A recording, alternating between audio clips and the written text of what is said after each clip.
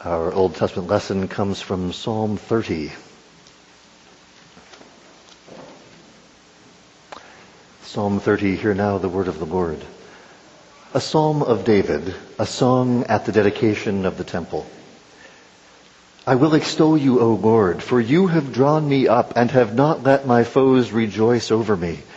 O Lord my God, I cried to you for help, and you have healed me. O Lord, you have brought up my soul from Sheol. You restored me to life from among those who go down to the pit. Sing praises to the Lord, O you his saints, and give thanks to his holy name. For his anger is but for a moment, and his favor is for a lifetime. Weeping may tarry for the night, but joy comes with the morning. As for me, I said in my prosperity, I shall never be moved. By your favor, O Lord, you made my mountains stand strong. You hid your face. I was dismayed. To you, O Lord, I cry, and to the Lord I plead for mercy. What profit is there in my death if I go down to the pit? Will the dust praise you? Will it tell of your faithfulness? Hear, O Lord, and be merciful to me. O Lord, be my helper. You have turned for me my mourning into dancing. You have loosed my sackcloth and clothed me with gladness, that my glory may sing your praise and not be silent. O Lord my God, I will give thanks to you forever. This is the word of the Lord.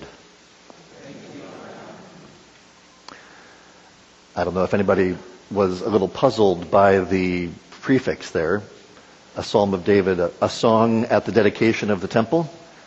Because when you then hear what the song is all about, you're like, wait, we're singing this at the dedication of the temple, what's the point? Now, there are some who have suggested that this was actually sort of a later edition. And so there was a sort of, somebody wrote this song about their own, David wrote this song about his own sort of situation, and then later somebody added this title. Well, that means that the somebody else was the really stupid one, because this has nothing to do with what, or maybe what we're given is exactly what God wants us to see. Okay, I'm being a little bit facetious there. God wants us to see something here. Namely, that the healing of David and the dedication of the temple are not two different things. The healing of David and the dedication of the temple are the same thing. Because this is what the whole, actually, thank you, Rex, you set this up beautifully. Because, that's the healing of David and the dedication of the temple is all about how can humanity be restored to God's presence? Well, it's going to be, as we've been seeing through the Psalms, it's going to be through the Lord's anointed. And David himself understood in book 1, I am the Lord's anointed, and yet there is a Lord's anointed beyond me.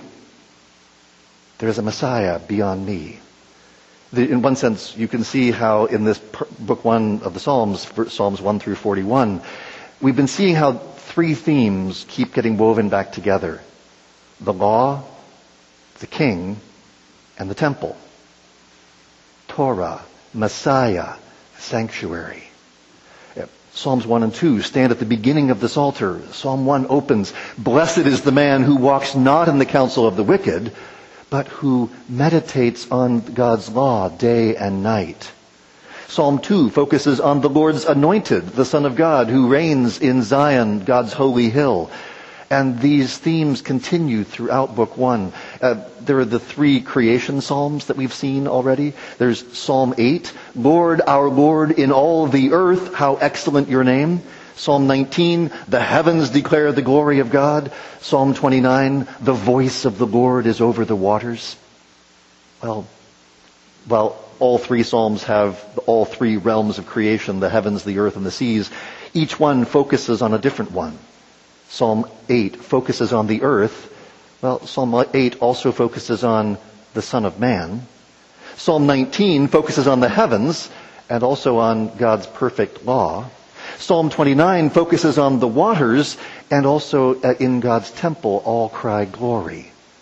In other words, these three themes of of the law, the king, and the temple are woven together in the whole way the Psalms talk about creation, because what happened at the creation?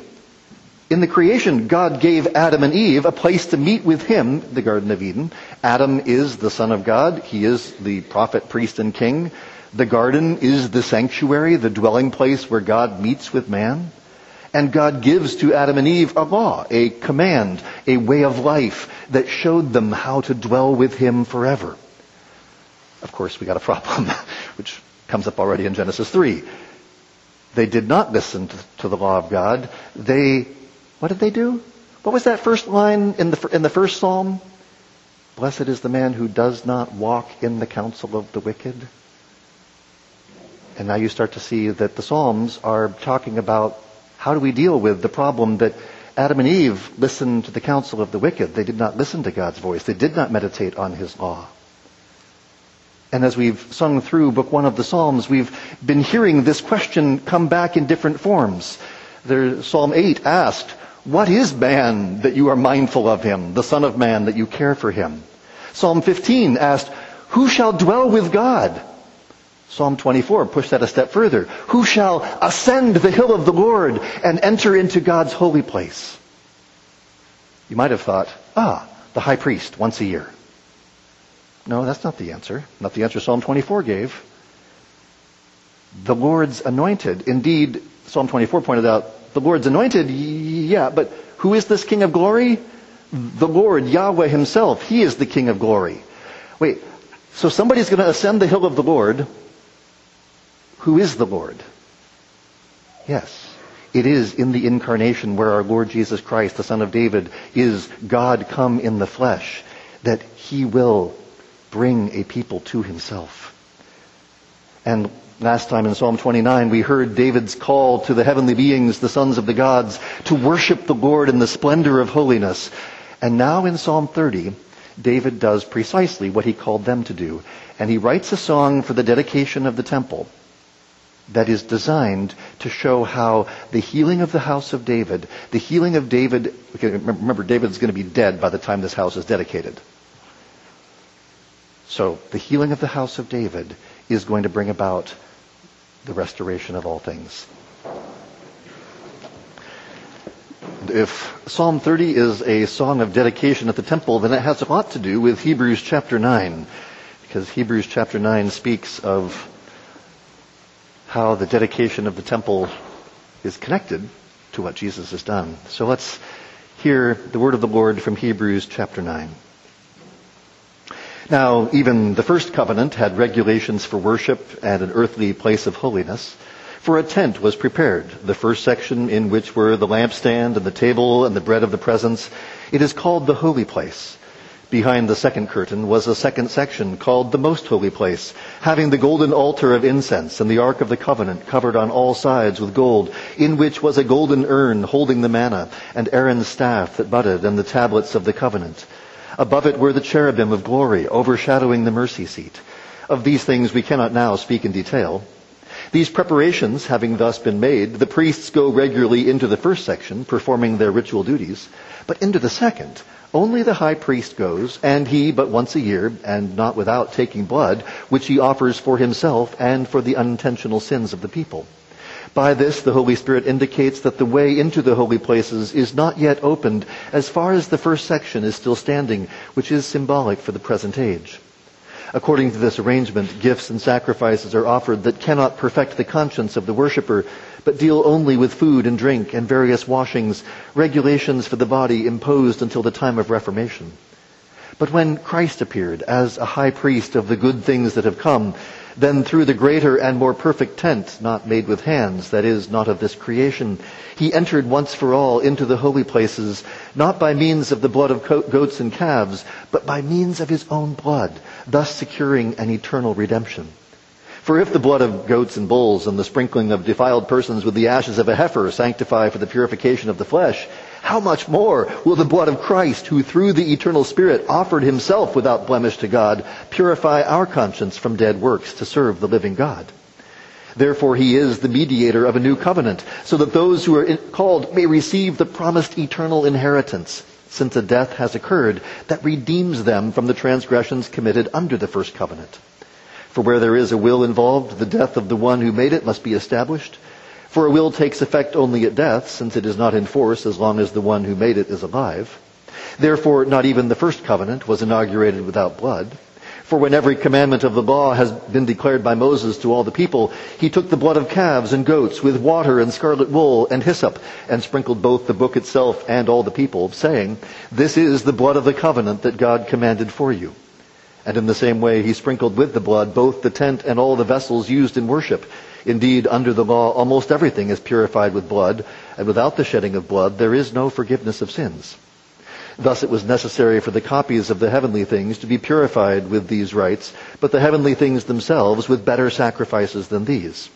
For Christ has entered not into the holy places made with hands, which are copies of the true things, but into heaven itself, now to appear in the presence of God on our behalf. Nor was it to offer himself repeatedly, as the high priest enters the holy places every year with blood not his own. For then he would have had to suffer repeatedly since the foundation of the world. But as it is, he has appeared once for all at the end of the ages to put away sin by the sacrifice of himself.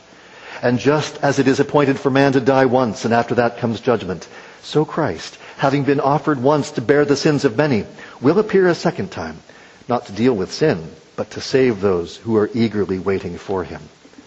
This is the word of the Lord.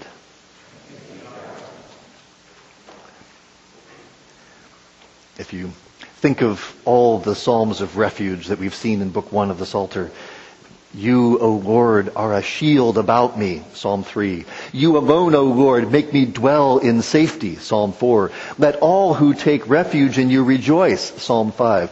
If I just gave you one line from each psalm of refuge, we'd be here for a while.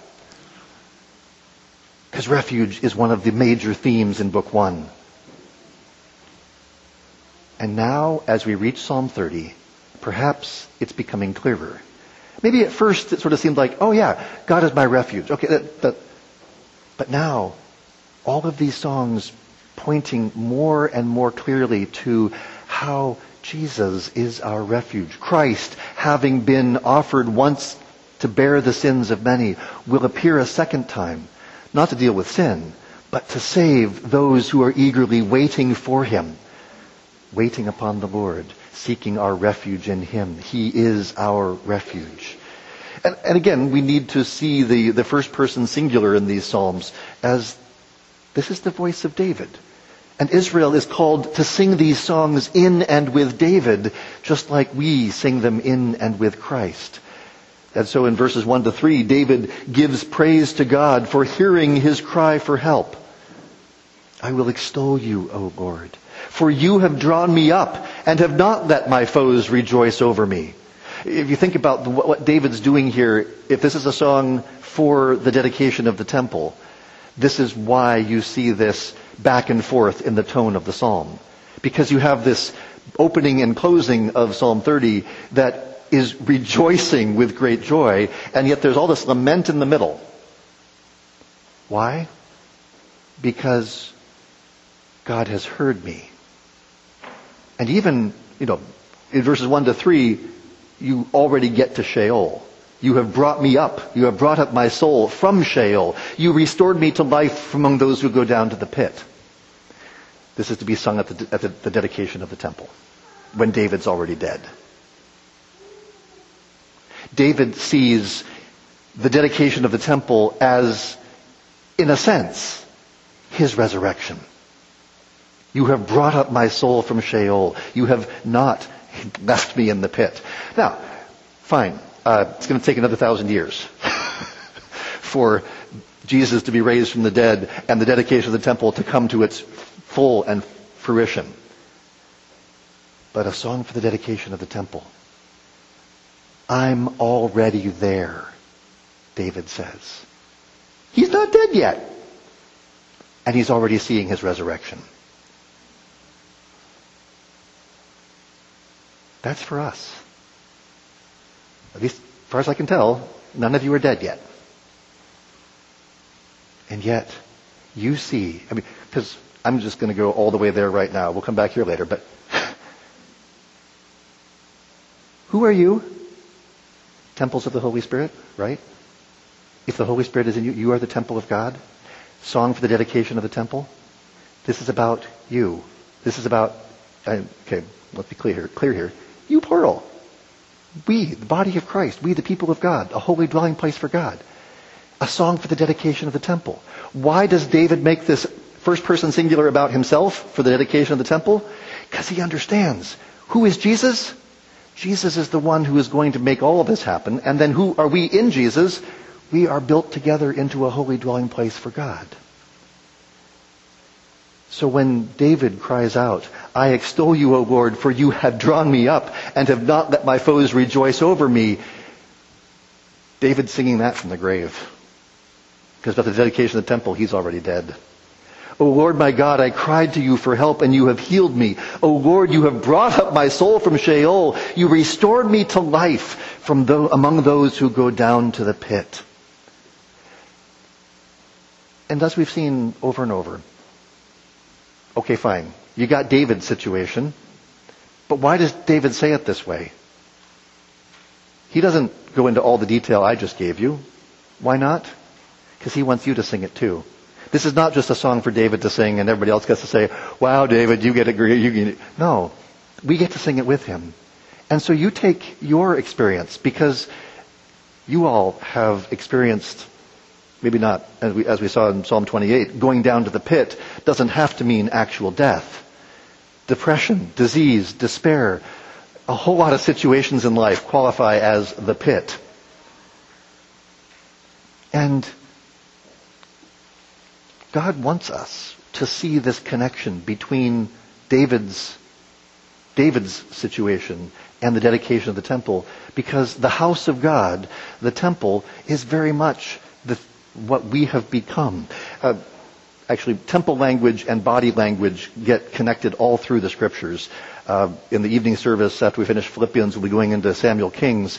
And First Kings uses the same sort of language in talking about the construction of the temple that Genesis uses with respect to the creation, or shall we say, construction of Eve. That it's architectural vocabulary that God uses to describe the creation of Eve. And that same architectural language gets used in the construction of the temple. Because Eve and the temple are portrayed, there's a parallel here. It's part of the reason why the scriptures regularly connect the idea of the church as the temple, the church as the bride of Christ, the mother of believers, because this sort of language is all through the scriptures. And those who went before us saw this more clearly than we did. And in the 5th century, Theodoret said that the language of the dedication of the house in Psalm 30 refers to the restoration of human nature that Christ the Lord accomplished by accepting death on our behalf, destroying death, and giving us hope of resurrection. Theodoret's like, this is obvious, which it should be to us once we see it. Because David speaks of his own healing in a song written for the dedication of the temple, because David saw that the purpose of the temple was resurrection. The purpose of the temple was life to the dead. After all, John says, the Word became flesh and tabernacled among us. And your body is a temple of the living God. In the Old Testament, the temple was made of stone, but God's purpose was never to live in a house of stone. That wasn't what he was after. His purpose was to dwell in humanity. And the problem was that because of sin, humanity was an unfit place for divine residence. And so God started by showing us all these pictures throughout the Old Testament, and then he sent his own Son to take our flesh and blood upon himself. Last time we heard David call the heavenly beings to worship the Lord in the splendor of holiness. Now in verse 4, he calls the saints, the holy ones, to sing praises to the Lord.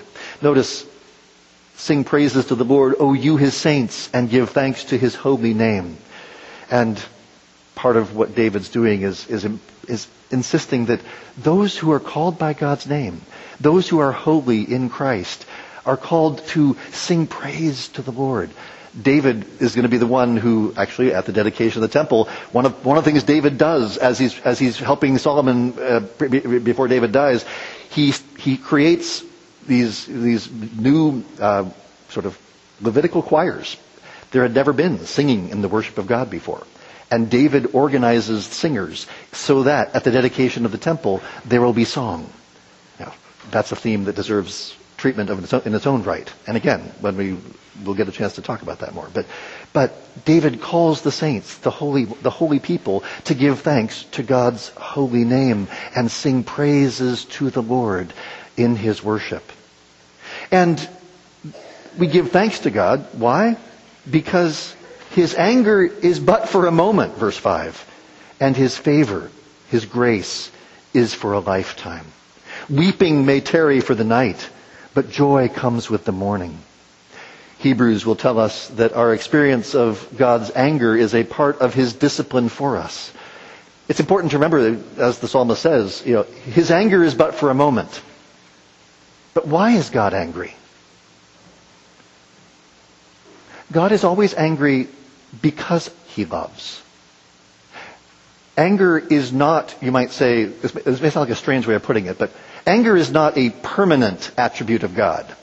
If you think about it, in the new creation, there'll be nothing for God to be angry about. So I think sometimes we think of the anger of God, the wrath of God, as like, so will he be angry when...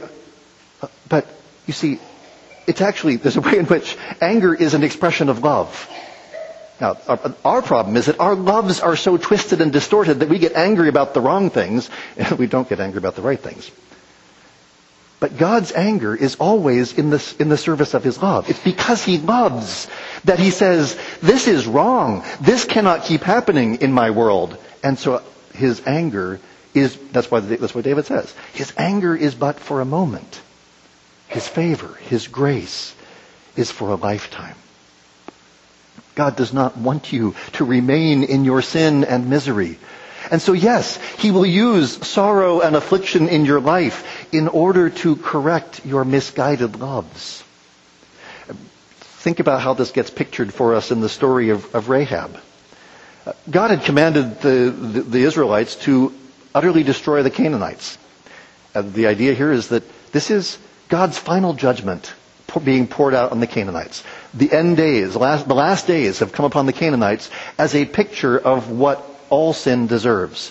It's sort of, you might say, it's sort of an intrusion of the eschatological judgment into history in order for God to say, let me show you what sin deserves. It was the same thing God had done with Sodom and Gomorrah. Now he does it with the Canaanites. And so God's curse is upon the Canaanites. The curse of utter destruction. They were told to kill every man, woman, and child as they came as the angel of death in bringing judgment against Canaan. Remember, his anger is but for a moment, his grace for a lifetime. The Israelite spies meet Rahab, and she believes God. She believed and put her faith into practice and protected the spies who came to Jericho, and so God had mercy on her and her household. So, you might say, wait, but God's curse was upon her and her family. How come she was allowed to live? His anger is but for a moment. His grace for a lifetime. She believed God. And not only was she spared, she winds up in the genealogy of Jesus. Wait a second. A people that's cursed to utter destruction winds up in the genealogy of Jesus. You see this over and over again? Because, for instance, you'll see this again, actually, you see this previously with the story of actually, it comes out in Ruth, but in the Moabites. Because Lot and his daughters are the only survivors of Sodom and Gomorrah. And Lot's daughters wind up, one of them has Moab. So, who are the Moabites? The last survivors of Sodom. And who is Ruth the Moabitess? A last survivor of Sodom. A city under God's curse. She winds up marrying Rahab's son. If you do the genealogy, you're like, wait a second, Boaz was Rahab's son. And you say, wow, God's doing this again. Bringing in a cursed people into the line of Jesus. He's not done yet. There's a curse on Ahab. Ahab is told, your entire line will be wiped out. And they were, except one. The boy King Joash. He's the great-grandson of Ahab. What happens when God's curse and his blessing meet? What happens when God's anger and his... Because it's not like his anger is opposed to his love. It's not like his curse is opposed to his blessing. His anger is but for a moment. His blessing, his grace is for a lifetime. Now, sometimes it's easy to say, yeah, Pastor, but in all those stories, you're talking centuries before they realize what all the purpose of this was. I'm in the middle of my story. By the way, this is why in the middle of somebody's pain and misery, that's not the time to say, all things work together for good. That's not what they want. That's not what they need to hear right that moment. In the middle of the night, in the darkness, in the gloom, we weep with those who weep. But as Augustine put it, we weep only until that morning of resurrection gladness, looking to the joy that blossomed in advance in the early morning resurrection of the Lord. Because, indeed, weeping may tarry for the night, but joy comes with the morning. And that's where, you see, you realize how you get there? You have to sit with them through the night. Are you any good at making the sun come up? Anybody here? Just to flick of the fingers, you can make the sun come up? Good. Okay, no. Okay, that means you got to sit with them through the night until the morning comes. Morning will come. But you got to be there. Because if you're like, this is too difficult a situation, I'm walking away now. Well, then you're not going to be there when morning comes. But joy comes with the morning. And that's why we sit weeping in the midst of the night. Because we weep with those who weep. Because we know that God will continue the work that he has begun in us. Now, in verse 6, David starts reflecting on his former situation. As for me, I said in my prosperity, I shall never be moved. Yeah, you always got to be careful how you say that. No, it's not always a bad thing to say. Psalm 62, psalmist will say that God only is my rock and my salvation, my fortress, I shall not be shaken. Okay, that's the right way to say it. But also in Psalm 10, the wicked said, I shall not be moved, God won't notice my evil deeds. And then you got problems. Here in Psalm 30, David gives us a clue as to his spiritual condition. I said in my prosperity, my security, my quiet and prosperous condition. You've heard it said, pride goes before a fall. If you happen to be living in a moment of tranquility, be careful. It is possible that you may have years, even decades of prosperity. But when you think, I shall never be moved, that doesn't end well. Verse 7 reminds us why we have prosperity. By your favor, O Lord, you made my mountain stand strong. Here in verse 7, the favor of the Lord makes my mountain stand strong. By verse 9, we'll be back in the pit again. So you might call this section from the mountain to the pit. If the pit describes a life that is on the brink of death, then the mountain describes a life that is as close to heaven as you can get. Remember Psalm 24, who can ascend the hill of the Lord?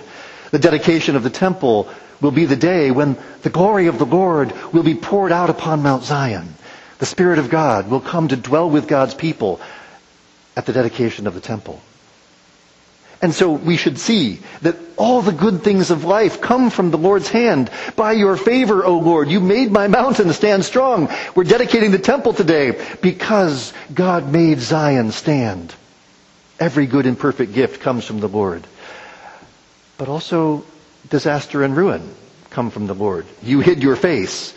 I was dismayed. When God's face shines upon us, then life is good. When God hides his face, then we are dismayed. Now, sometimes the psalmists will wonder why. Why is this happening to me? Here, David has a different way of thinking. In verses 8 through 10, his plea is that God will not benefit from his death. That may sound curious, but listen carefully to how he says it. To you, O Lord, I cry, and to the Lord I plead for mercy. What profit is there in my death?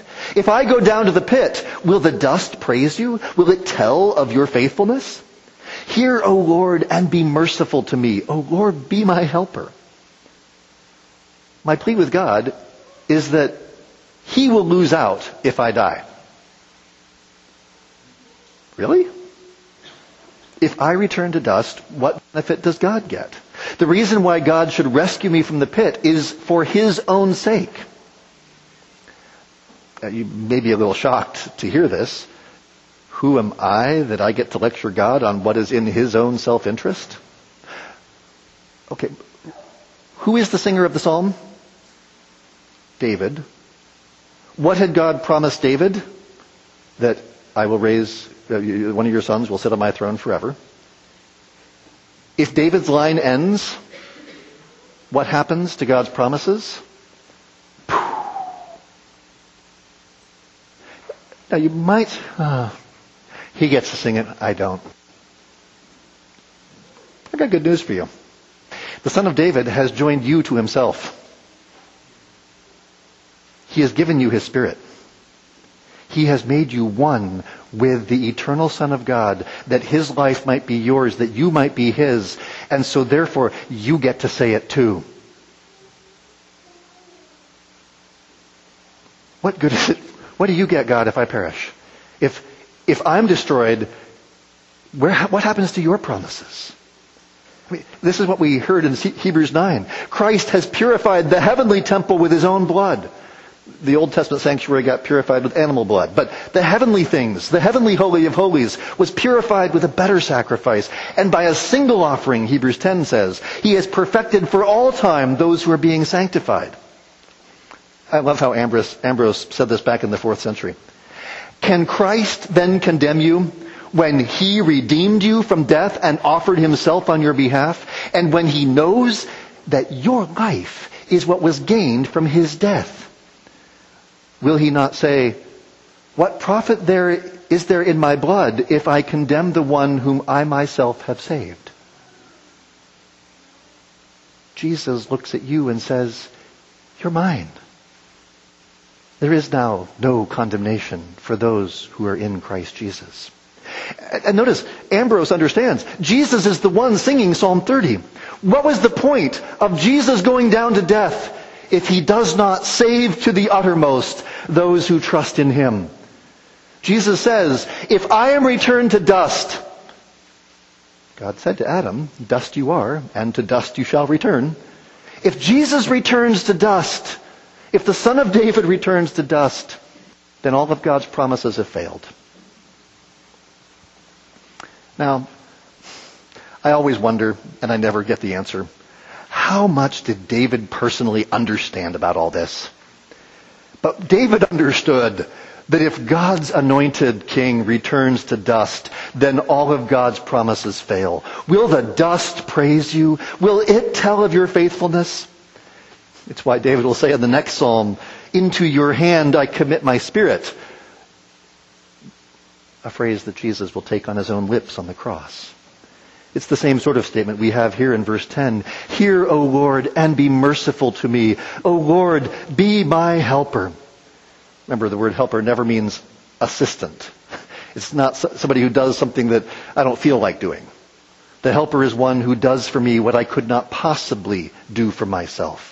Oh Lord, I am helpless. I cannot save myself. I need you to save me, to deliver me, to heal me. And that's where David ends. This is what God has done. You have turned for me my mourning into dancing. You have loosed my sackcloth and clothed me with gladness. As David had danced into Jerusalem before the Ark of the Covenant when the Ark came in, he brings back that image of him dancing in order that Israel might dance at the dedication of the temple, in remembering that this is the picture of David's own resurrection. It's the picture of our resurrection as we are brought into union with Jesus. When God brings healing, when he does good for his people, then we should rejoice. Basil the Great in Cappadocia said, "The joy of God is not found in just any soul. But if someone has mourned much and deeply his own sin, with loud lamentation and continual weepings, as if he were bewailing his own death, the mourning of such a one is turned into joy." God brings us through great affliction in order to reveal to us a greater joy. Paul says, "I do not consider the sufferings of this present life a thing to be compared with the surpassing weight of glory." Because these light, momentary afflictions are preparing for us an eternal weight of glory. Not just, we endure these sufferings and then someday we get... No, this is the means. This is the way. This is the path. The only path to glory. That my glory may sing your praise and not be silent. God's anger is only for a moment, but his grace is for a lifetime. His grace endures forever. And so we sing praise. David was the one who introduced singing and music into the regular worship of God. And at the dedication of the temple, they sang David's songs. Even as David had taught Israel to sing praise to the Lord, even so our Lord Jesus teaches us to sing.